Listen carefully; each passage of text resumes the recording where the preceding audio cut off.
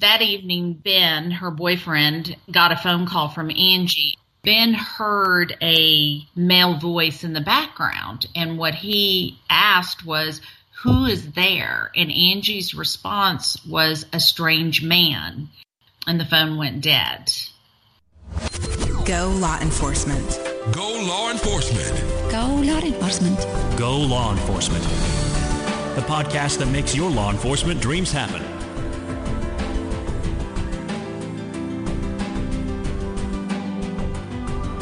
Welcome to the Go Law Enforcement podcast, brought to you by GoLawEnforcement.com. I'm your host, Joe Lebowski. If you're looking for a job in law enforcement, GoLawEnforcement.com has the largest listing of law enforcement job openings. To help you get that law enforcement job you want and deserve, we put together a special guide for you. 7 inside tips to get a law enforcement job fast. You can get the guide for free just by going to jobtipsnow.com. That's jobtipsnow.com.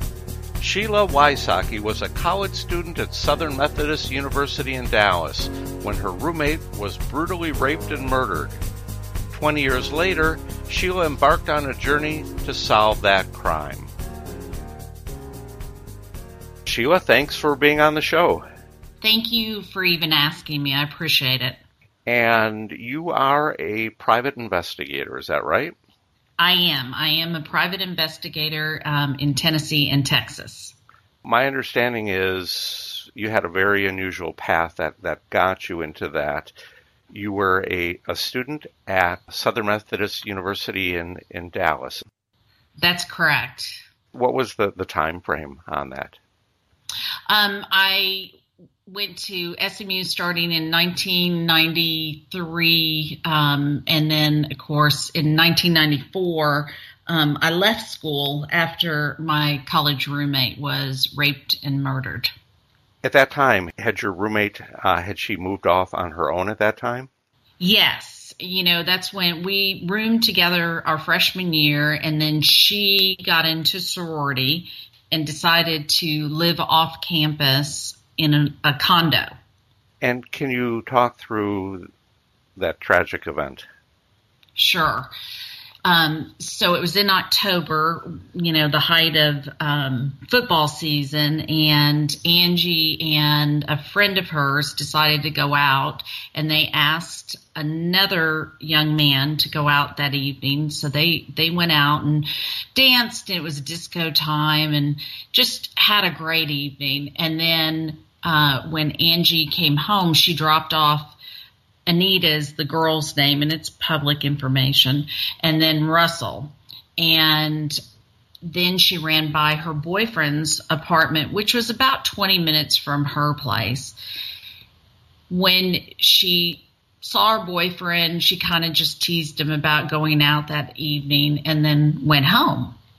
So that evening, Ben, her boyfriend, got a phone call from Angie, and her first words were, "Talk to me." And of course, he was groggy. He had gone back to sleep, and he's like not really understanding what she was saying. And what was interesting about it is I believe she was throwing clues his way that she was in trouble, but she did not come out and say, "I'm in trouble." But Ben heard a male voice in the background, and what he asked was, "Who is there?" And Angie's response was, "A strange man." And then again, giving Ben clues, she said, "Isn't there a phone at Park at Market?" Ben's response was, "Well, yes." And then a few seconds later, she said she had to go, and the phone went dead. And obviously, her boyfriend then, I presume, tried to go to where she lived. Yes, he actually was one of the few people. He had graduated from college, and he had a phone in his truck because he was, the head of a construction company. And so he kept calling her on the way to her condo, and no answer. The phone just kept ringing and ringing and ringing. When he got to the condo, he knocked at the front door and the back door with no answer. He then got into his truck and drove around the condo, plex, and then he drove over to Park Market to see if she was there. And then he called the police. Can you talk about what happened, your knowledge of what happened when the police entered into her condo? So Ben was standing outside. He told the police officer, it was a rookie and a more seasoned police officer, that his girlfriend wasn't answering the door and he feels like she was in trouble. So they went upstairs and they had Ben stand outside, and the more seasoned detective or police officer went into the condo, and a few minutes after, going in there, he said, "I found her." And based on the way he said it, Ben said he knew it wasn't good. What was the scene? What was the indication of what had happened to Angie? What it appeared, based on the pictures and that I saw later, was she was on the bed. She was bloody all over. It looked like she was sexually assaulted, which was confirmed. And the knife wounds were so deep that her spine was broken, and it looked like her heart had been cut out. And how did you hear about what had happened to Angie? I received a call the next morning, and I had just, again, back then we didn't have cell phones. So I had gone to get my hair cut. I was walking in the door, and a friend of Angie's and mine, it was a sorority sister of Angie's, called me and said there was an accident. She didn't say anything, but there was an accident. And of course, in my mind, I thought that meant a car accident. And I was like, so what hospital did they take her to? Is she all right? Those kind of questions. And, my girlfriend was crying so hard, it didn't dawn on me for a few seconds. And I realized, I asked the question, is she dead? And she cried a little bit harder. And so, of course, I knew. And through that conversation, she was able to get, the police want to talk to you. You need to call down to the station and ask for this person. And life changed that moment. Were there any suspects at the time? At the time, there were 4. And they had narrowed it down, as the process went on. They did blood typing back then. Again, no DNA. And they were able to eliminate 2 based on blood typing. The 2 that were left, they narrowed it down to one young man who had seen Angie and gone out with Angie that night, and that's who they focused the investigation on. Were you involved? Did the police ask you to be involved at that point? So the detective at the time, he and I talked a great deal, and I knew Angie's life, very well. At the time of Angie's death, I was doing errands for her. I came from a single mom household, and so, money was very tight, and I did things to, get money. And so one of the things Angie had me do was do her errands and clean her place and stuff. So I had a real good feel of what's going on in her life. And so I was able to tell him, when they asked a question, I could answer it. And I'll give you an example. On the bed, when she was raped, there was a plastic bag from a laundry service, and they asked me, I think it was one of those tests, how well did I know her, where she got her laundry done. Well, because I dropped it off and picked it up, I knew. And so, they asked me where she got it done, and I told them, and then it went from there, asking me another question, and then, basically asking what I'm hearing and talking on the phone. And I met with the detective, and just kind of went from there. Did they ask you to meet with one of the suspects? As I remember it, yes. Here's how it came about. I was telling them I was very uncomfortable talking to certain people. And the detective said, well, who are those people? And so I named just a couple of people. And one of them was this guy. And he really dove into that. He goes, well, why are you uncomfortable? What makes you uncomfortable? And he goes, do you feel like he's not telling the truth? Do you feel like, so it went from that moment of me saying, I'm just not comfortable. And he had a list of questions that I wrote down to ask him. And then from there, from our conversation, it went to, well, do you think you feel comfortable having dinner with him? Well, of course.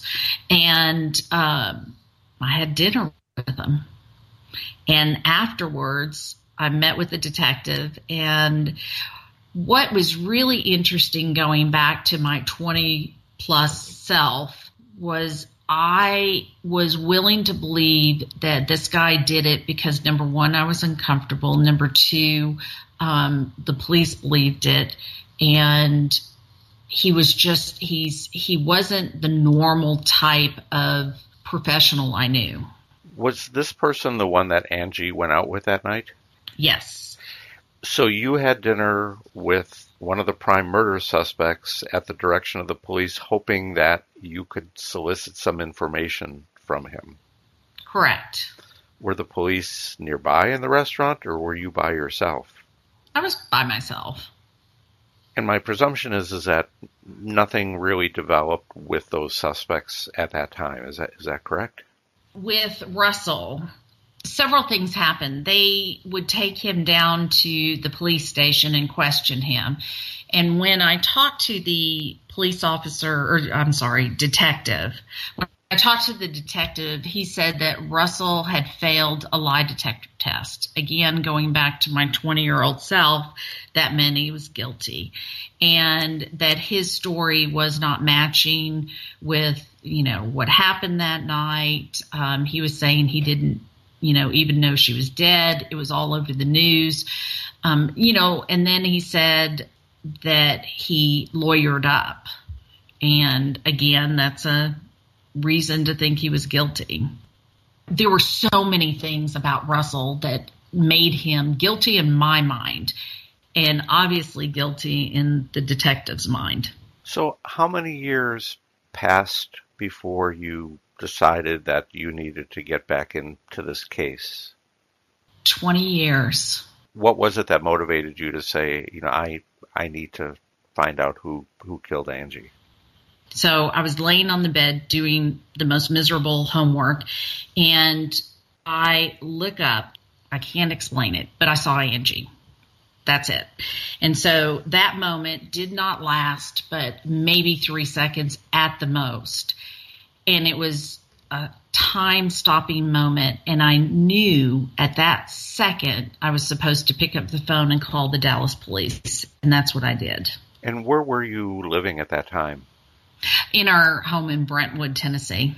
What were the biggest challenges in trying to be involved living in Tennessee versus the crime in Dallas? The biggest challenge was to get someone to even look at the case. Cold case division in Dallas at that point wasn't around. You don't want to have a phone call from some mom in Tennessee, honestly, and you don't want to deal with me. And it was very obvious they didn't want to deal with me. And I had called and called and called. I was told that the file was in a flood and all the evidence was gone. And then I was told it was lost, that they moved the, records. And so every time I called, and I, to this day, don't know why I never thought, okay, I need to stop calling. I just kept thinking I need to call a little bit more. So when I finally got what I call the kiss off, I thought, you know what? I lived in a gated community. obviously from Angie's death, there were things that I like about security. A gated community is one of them. And I was talking to the head of security and telling him, I was having trouble getting him to even listen to me or look at her file. And he goes, you need to become a private investigator. And so he said, I'll sponsor you. You'll be great. You can work with us. And that's where it began. When did your case pick up some traction? 2004 when I started. 2008. So 4 years later, 4 years of driving them crazy, honestly, Joe. And they gave me this wonderful woman that called me, and I was like, of course they have a woman calling to talk to me. And she was fantastic. She was a great police officer. She knew the case. She knew the file. And lo and behold, that file and evidence was there. What was the tipping point in that case for you? First of all, they were still focused on Russell, and they were going to be able to get DNA now because we knew that Angie had semen and she had skin under her fingernails. And going back to that, I will say this. Shout out to the lady who did the autopsy and preserved all the evidence, because based on the way she did it and the protocols she used, that evidence was as good as the day they got it. So it was very well preserved. They had the DNA. They were able to take that DNA and run it through CODIS. And that is the reason that they were able to match the guy. Who was that guy? His name was Donald Bess. He was a serial rapist. He had been on parole from a 1977 rape, and he brutally assaulted these women. Based on putting everything together, what do you believe happened that night? I believe that he spotted Angie. He had a way of doing things, and she fit his profile. And he knocked at the door. He made sure he got in, and he took a knife and got her off the phone, took her into the room, raped her. Ben knocks at the door, and based on the blood splatter, that he had put his hand over her mouth to keep her from screaming, and he kept stabbing her. And then he got up when Ben left and basically took a shower, rinsed off, took the knife and one of the towels and walked out forever. Left her dead on the bed. When he had been identified through the DNA as the prime suspect, was he still alive at that time? He is still alive. He was in jail for another rape. Did he end up being tried for this crime? Yes. In 2010, we got a conviction. He is on death row right now. And obviously, the original prime suspect, Russell, was exonerated through what you did as well. Yes. And his mother wrote me the nicest letter I've ever received, saying that the cloud of suspicion has been lifted off of Russell. How has this event changed your life? Well, of course, initially it made me scared. Now it's made me stronger, and I know that you can do anything. I mean, you can figure anything out. You just have to walk through the process. And now I help families walk through the process. And with your work as a private investigator, what types of cases do you really focus on? I take cold cases that I review and look at them to see if they can actually be resolved. And then we go through the process. Well, Sheila, thanks for being on the show. Thank you, Joe, for having me. If you're looking for a job in law enforcement, check out the largest listing of law enforcement jobs on GoLawEnforcement.com. To help you get that law enforcement job you want and deserve, we put together a special guide for you. 7 inside tips to to get a law enforcement job fast. You can get the guide for free just by going to jobtipsnow.com. That's jobtipsnow.com. If you enjoyed this podcast, please leave us a review on iTunes. Thanks for listening.